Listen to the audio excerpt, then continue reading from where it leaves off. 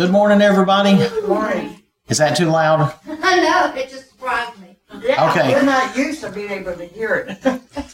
See, there you go. We're not used to being able to hear it, she says. So, all right. So, yeah, let me know how this works out. But this is kind of an experiment all day. We'll probably need to make some changes or things to it, but just want to make sure everybody can hear. But at the same time, we don't want to blow your eardrums out. So, this seemed appropriate yesterday when we were testing. So,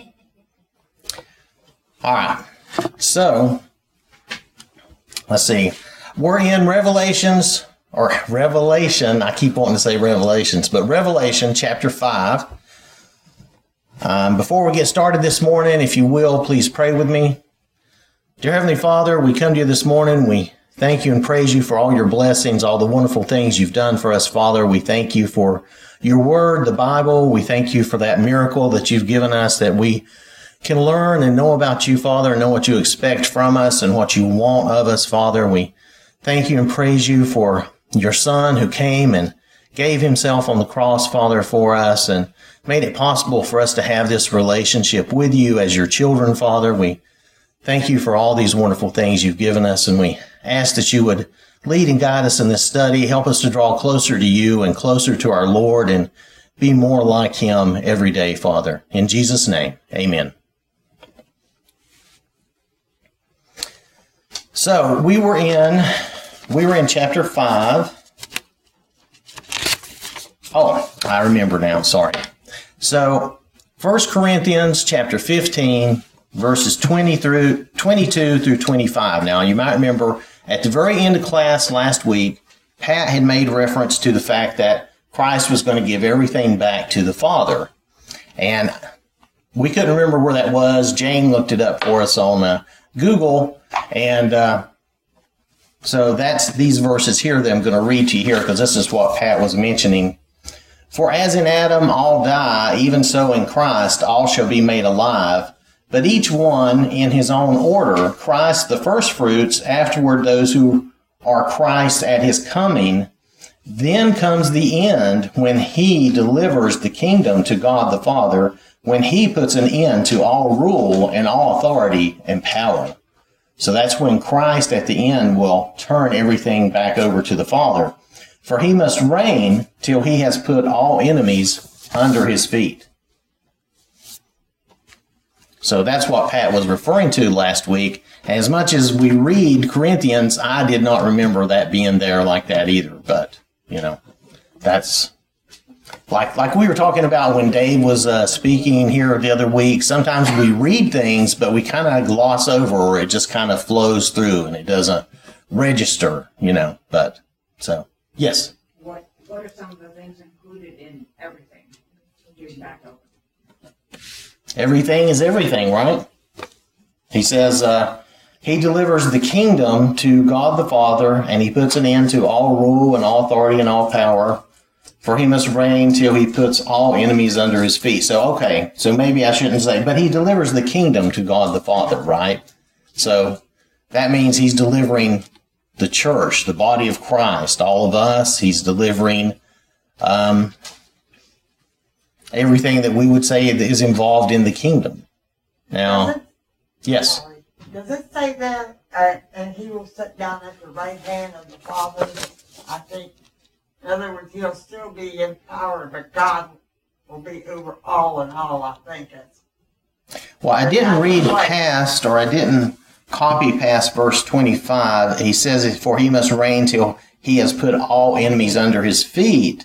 But it doesn't say that he sits back down right there. Let's see if it says that past that point.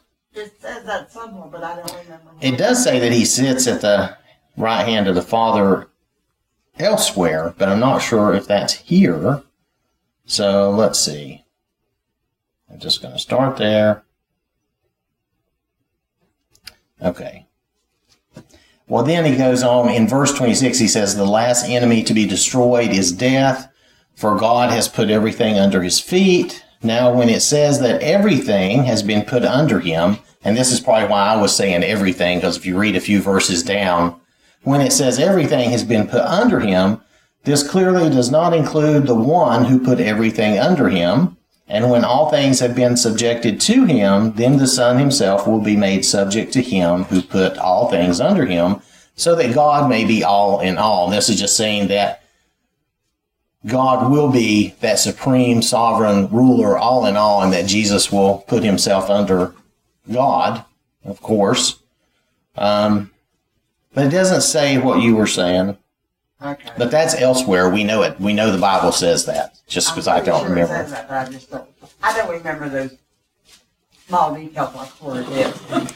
I sometimes have trouble remembering where something is. I may remember, that we've read it, that we know it, but. So we're in chapter 5 of Revelation. Let's read these verses here. Chapter 5, verses 8 through 14. Now, when he had taken the scroll, remember Jesus was taking the scroll. If you look at our picture up here, if you like the imagery, I thought I would try to leave that up while we're reading this. And this is where he's taken the scroll. He is worthy to take the scroll. Now, when he had taken the scroll, the 4 living creatures and the 24 elders fell down before the Lamb, each having a harp and golden bowls full of incense, which are the prayers of the saints. And they sang a new song, saying, "You are worthy to take the scroll and to open its seals, for you were slain, and you have redeemed us to God by your blood, out of every tribe and tongue and people and nation, and made us kings and priests to our God, and we shall reign on the earth." Then I looked and heard the voice of many angels around the throne, the living creatures and the elders, and the number of them was 10,000 times 10,000, and thousands of thousands, saying with a loud voice, "Worthy is the Lamb who was slain to receive power and riches and wisdom and strength and honor and glory and blessing." And every creature which is in heaven and on the earth and under the earth, and such as are in the sea, and all that are in them, I heard saying, "Blessing and honor and glory and power be to him who sits on the throne and to the Lamb forever and ever." Then the 4 living creatures said, "Amen," and the 24 elders fell down and worshipped him who lives forever and ever.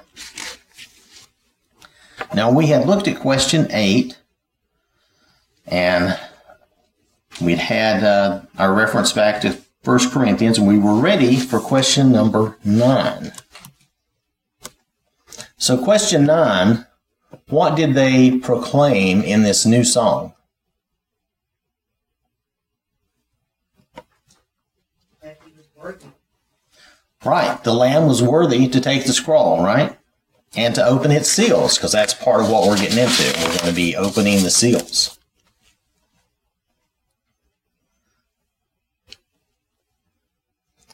So he was worthy, and part of that is representative of him being worthy to execute God's plan. If you remember us talking about this last week, execute God's plan of redemption and judgment that's, being prepared to happen here. So if we look at question 10, why did they deem the Lamb worthy? Because of his sacrifice. Because of his sacrifice, right? Because he was slain, and he has redeemed us with his blood, right? Mm-hmm.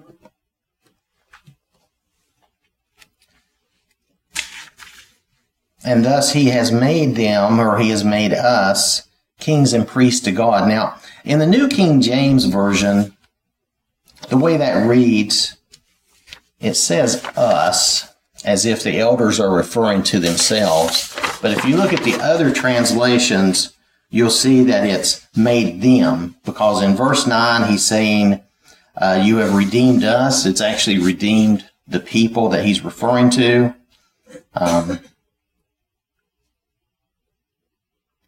You have redeemed the people of every tribe, tongue, and people and nation. So it's really not just us, as in it was just those elders, but it's you've redeemed all the people of these every tribe and tongue and people and nation, and have made them kings and priests to our God. and they shall reign on the earth. So it's not just the elders saying this about themselves. It's really them talking about him redeeming everyone from every tribe and country and nation. So I just wanted to make that clear because the New King James Version does say that a little differently. Most other translations say that more clearly, I think. So it uses the word them. What do you have in the NIV? Is it says, with the Lamb's blood, you will purchase for God persons of every tribe, language, people, and nation, and you have made them kingdom to be a kingdom and priests to serve our God. Right. See, it's talking about them. It's not just talking about themselves. They're talking about the ones that have been redeemed from the different tribes and nations. Okay. So I wanted to make sure that was clear because that reads a little odd.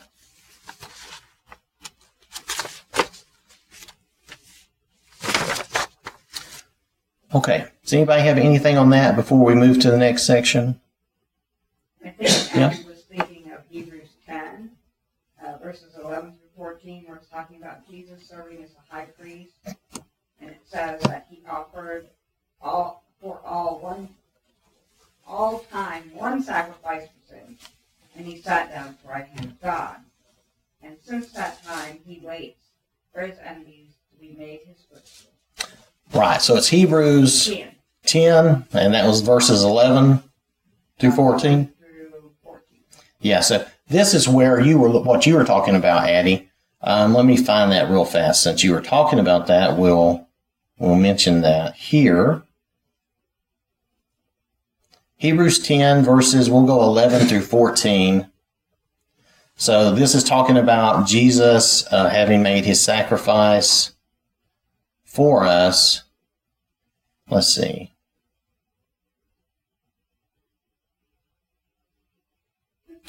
Am I in the right place? You said 11 through 14? Hebrews 10. Oh, yeah, this is correct. I'm sorry.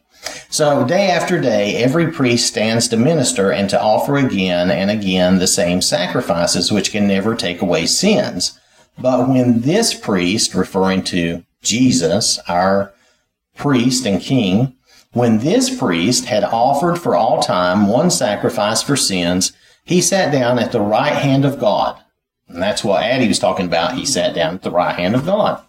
Since that time, he waits for his enemies to be made a footstool for his feet, for everything to be put under his feet, because by a single offering he has made perfect for all time those who are being sanctified, which is us. Only he can make us like him. Only he can cleanse us and sanctify us. All right.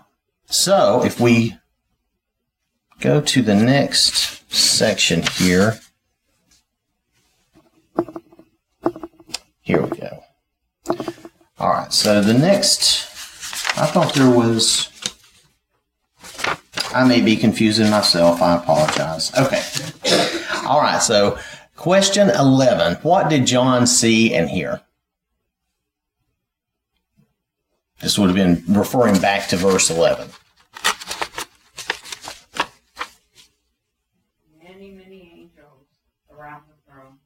Right. He saw and heard the voice of many angels around the throne, and the number of them was 10,000 times 10,000 and thousands of thousands. I imagine he is trying to relate to us a number that would just be impossible for us to count.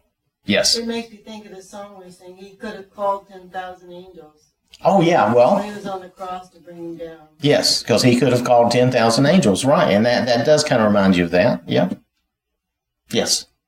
It's interesting because I think we often, in our imagination, envision these angels as these sort of quiet beings, full of life, but they arrive with a message. But we think of them as kind of quiet and timid, but here they're the opposite of that. They're loud and they're a huge presence. Yeah, this makes it sound like they are a huge presence. They're being loud. They're really proclaiming this praise of the Lord. Yeah. And you may not think of them that way because they're messengers of God. You may think of them in a different way, but in this instance, that's how they're portrayed. Now, if we look at... What that sounds like. I can't imagine what that would sound like. I know, that is hard to imagine because that would be a lot. That would be, well... It implies that it's loud because there's so many, but I feel like it's probably very beautiful as well.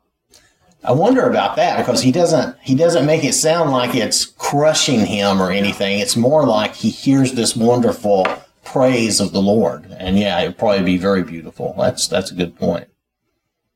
Yeah. Does anybody have anything else on that? All right. Okay, so question 12. What were they saying? What were these angels saying?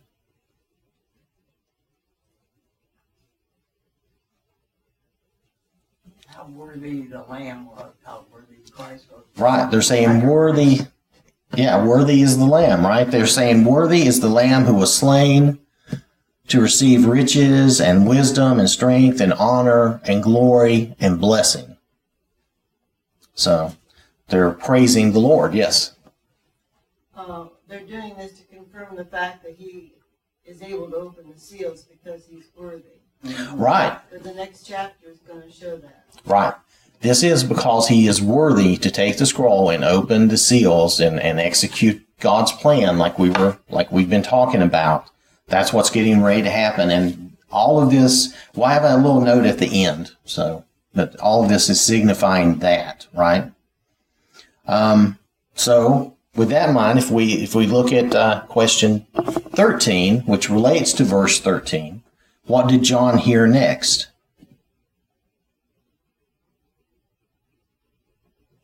It's like all of the creatures that God ever made are given a voice. Right. It's like every creature in creation is praising him, right? It's like every creature. And I don't know what that would sound like either. To Jane's previous point, this would be another thing. I think as children, we thought we could talk to animals, or we would imagine that a pet was speaking back to us when we were children. And I know many of us read Dr. Dolittle and Oh, yeah. speak with the animals, but Like Dr. Dolittle, yeah. This is not a fairy tale pretend story. No, this is every creature in whatever way praising the Lord. Did you have something, I Pat? was just going to say, we're reading this and we're saying, well, that's awesome, but John was there and he actually saw it. Right. Now, John saw it and heard it. Now, he's trying to describe this again, and I think it would be really hard to describe something to someone you have there's nothing that you can relate it to help people understand, right? That's why sometimes we hear these descriptions of some of these, like the voice being the sound of many waters or whatever. It's just it's just a sound that they're having a hard time describing. Now, this specifically kind of reminds us of every knee will bow, right? Because when that time comes, every knee is going to bow. Everyone's going to acknowledge Christ. So that kind of reminds us of that. And then if we look at question 14, and this is kind of a vague question, just says what happens then, but he's referring to verse 14. And it's really just very simple. The four living creatures say amen, right? And then the elders worship. They fall down and worship him who lives forever and ever. So it is just that simple. That's what he was looking for as far as the workbook goes. But all of this, to the different points we've been making here, all this is signifying that Jesus is worthy of praise and honor and worship equal to God. And it also recognizes that God has given him all authority in the matter of this judgment and redemption, of executing his plan, which we are getting ready to read more about in the next chapters. Yes? It it's interesting too that nobody else is given that honor. It's not given to the so-called Virgin Mary who the Catholics worship. Right. It's not given to anyone else. It's not given to Mary, and Elders or not given right. It's not given to the elders or any of the saints. And I mean, if you talk about, Mary and the saints from the Catholic perspective, it's totally different. I don't know where they have their idea from, but they still believe that Mary is a mediator for them, which she's not. We know biblically that's not true. Jesus is the only mediator. And then for some reason, the Catholic Church wants to assign sainthood, but that's not the way that works either. The Lord makes us saints, not the Catholic Church. So, and you can't pray. We don't pray to each other. We pray with each other, right? So, I mean, because they would have you pray to saints too, which is strange, but and that's just totally off topic. But anyway, that's, we could talk about things like that all day because it's confusing to other people who don't. If you don't actually read the Bible and study for yourself, people get very confused about these things. Yes. I think what it's showing is that all of heaven is praising and glorifying Him. That even all of the creation, the things that God created, whether they're angelic or these living creatures or what have you, or fish and animals, all the things God has created, they are praising, like in unison, they all are glorifying and praising Him. Right. Everything was praising at that time, yes. And trying to imagine that sound. I don't know what that would be like, yes. Up until this time, we've learned about Jesus' life and his apostles and what he taught them. And we know that he is so special because he's God's son. But now this is icing on the cake where we see all this glory given to him by the Almighty people. Yes. Yeah. Well, this is seeing him getting that. Icing on the cake is probably not a bad, probably not too bad of an analogy there. But, we see him getting all the praise and glory that he's due. And, the Lord deserves all of that for what he's done. So we're getting ready to read, chapter 6, and this first section of chapter 6, verses 1 through 8, is going to be about these four horsemen. So I put this image up here. This is, of course, again, the artist's rendition of this. I think it's fair enough. I think it will give us a good idea. So let's talk about Revelation chapter 6 here. This is mainly about the four riders and the first six seals. Now, the workbook author suggests that some of these things are tied to historic events. I really just, want us to look at how these things, what we can learn from these things and apply these lessons here in our lives. Some of these events and some of these things can be looked at as things that happen in cycles throughout time. Down through history, you can see these different things occurring. But we'll talk about that, and it's things that, because it does occur down through time, and there's cycles of these things, the church has to be able to contend with these things, right? And I mean the Lord's church, the whole body of Christ, not just a congregation here or there. And it will affect some more than others, of course, due to location in the world. So we want to look at the first question, of course, is always, what's the main topics of the chapter? And verses 1 through 8 will be about the four horses and their riders. Then we'll have verses 9 through 11 about the souls under the altar. And then verses 12 through 17 will deal with what they termed cosmic disruptions in the day of the Lamb's wrath, and I would just say it's a lot of destruction. Okay, a lot of bad stuff happening. But that's okay. So let's read the first 8 verses of Revelation chapter 6. Now I saw when the Lamb opened one of the seals, and I heard one of the 4 living creatures saying with a voice like thunder, "Come and see." And I looked, and behold, a white horse. He who sat on it had a bow, and a crown was given to him, and he went out conquering and to conquer. When he opened the second seal, I heard the second living creature saying, "Come and see." Another horse, fiery red, went out, and it was granted to the one who sat on it to take peace from the earth, and that people should kill one another, and there was given to him a great sword. When he opened the third seal, I heard the third living creature say, "Come and see." So I looked, and behold, a black horse, and he who sat on it had a pair of scales in his hand. And I heard a voice in the midst of the 4 living creatures saying, "A quart of wheat for a denarius, and 3 quarts of barley for a denarius, and do not harm the oil and the wine." When he opened the 4th seal, I heard the voice of the 4th living creature saying, "Come and see." So I looked, and behold, a pale horse, and the name of him who sat on it was Death, and Hades followed with him.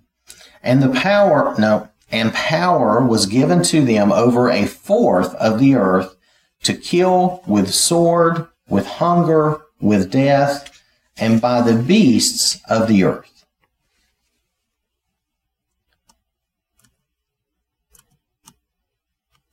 So if we look at question 2, and this kind of spans over the chapter, but I think we can easily answer this. Who's opening these seals? The Lamb, Jesus Christ, right? Yes. He's opening the seals. So all these times where, sorry if I rang there, all these times where John says when he opened the seal, whatever seal that is, he's referring to the Lamb. He's referring to Jesus opening the seals. So, what is seen when the first seal is opened? What do we see there?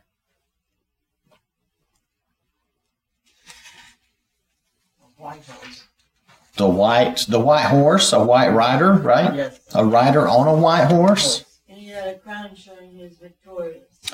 Right, a rider with a bow on a white horse, and, you're right, with a crown, who has a victorious crown. That is a victorious crown. It signifies victory.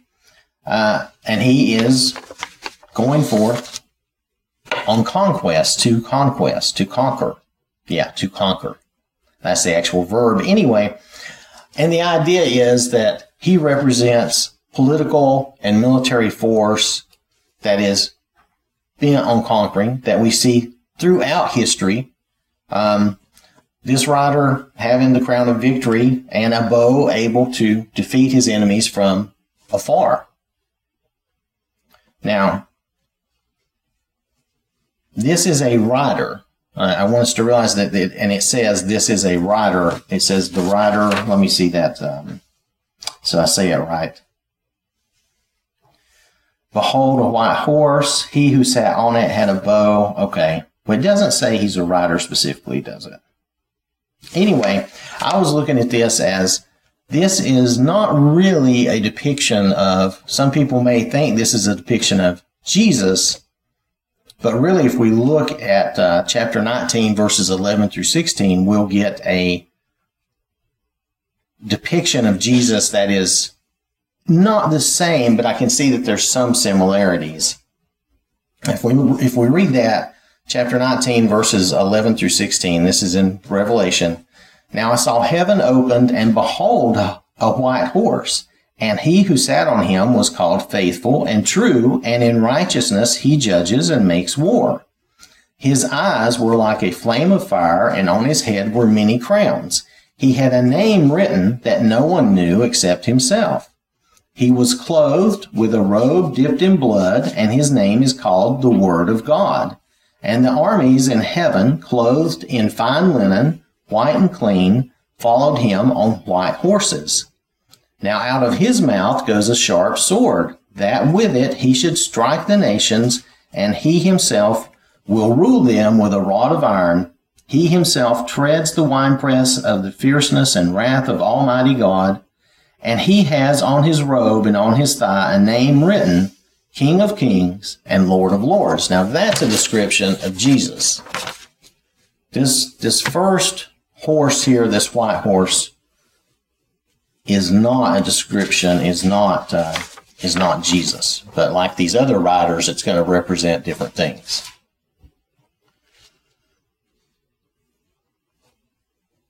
When you read that description about him, Yes. being the Word of God, back in John, the first chapter, the first verse, it says, "In the beginning was the Word, was the Word, and the Word was with God, and the Word was God." Right. John often refers to Jesus as the Word of God, right? Just like he did in the beginning of his gospel. He does that in his, is it his first epistle? I think he also refers to Jesus that way. Or he alludes to that. So yeah, that's how John looks at and refers to Jesus as the Word of God.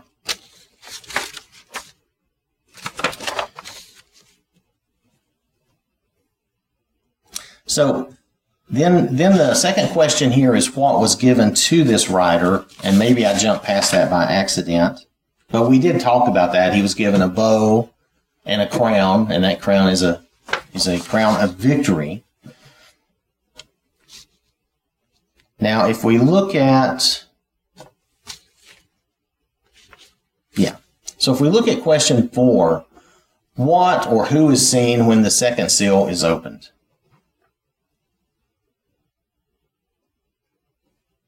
A fiery red horse with a rider that carried a sword. Right, a rider on a fiery red horse, right? And what was given to that rider or that spirit or whatever it may be? Sword. A sword, right? He was given a sword, a great sword. I looked in the commentary and said, "The sword is a judgment that takes away peace from the earth. When men should be loving one another and helping each other, there they are in a state of war, killing one another." Right, and that goes along with what this says about he has the authority to take peace from the earth, that people should kill one another.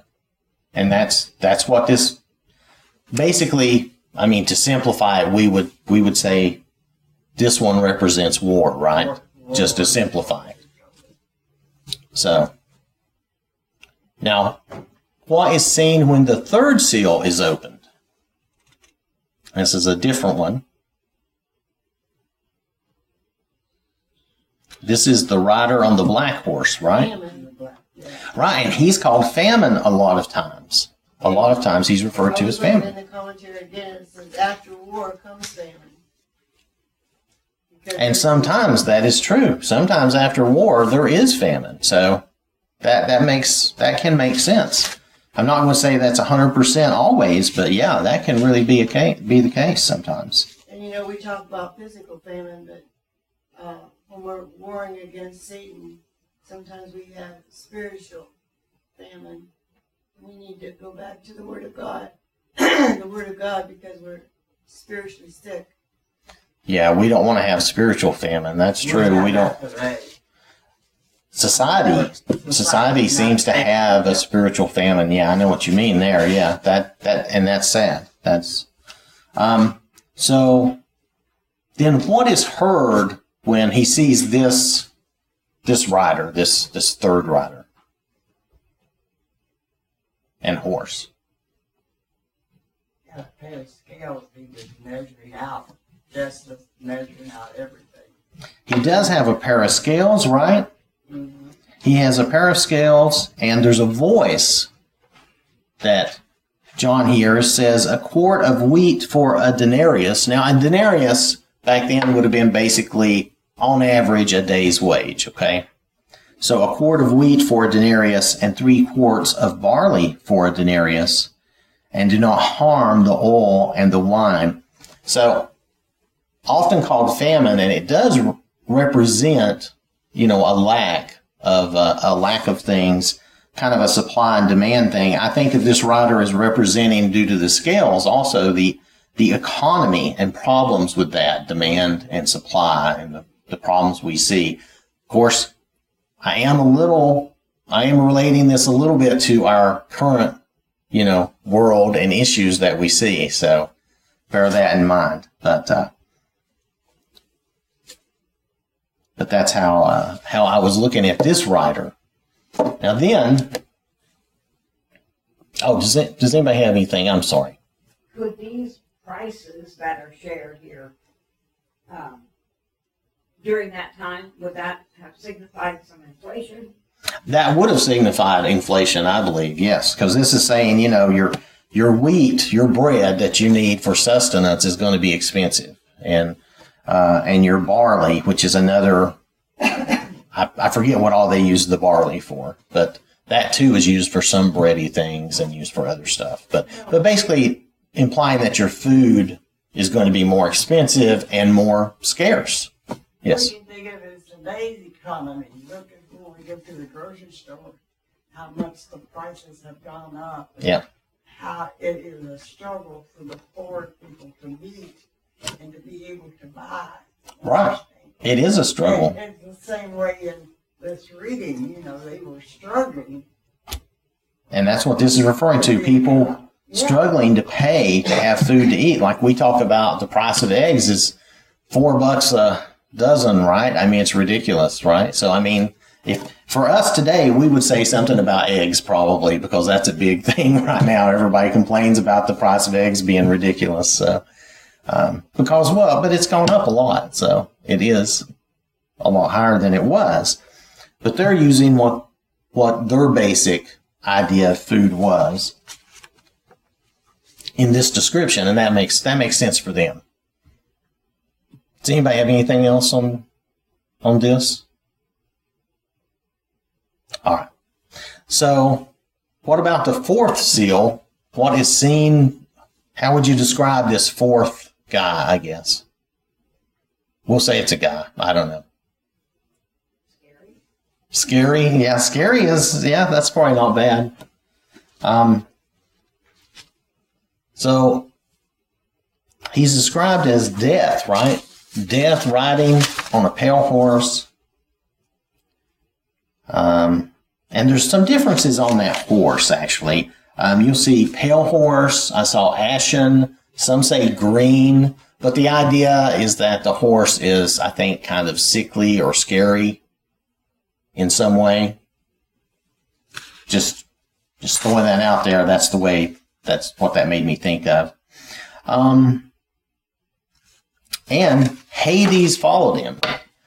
Now, in this case, we're talking about death, right? We're talking about just saying death, and Hades followed him. So in this case, this Hades represents those satanic forces of hell, because he's already death. He's already represented here.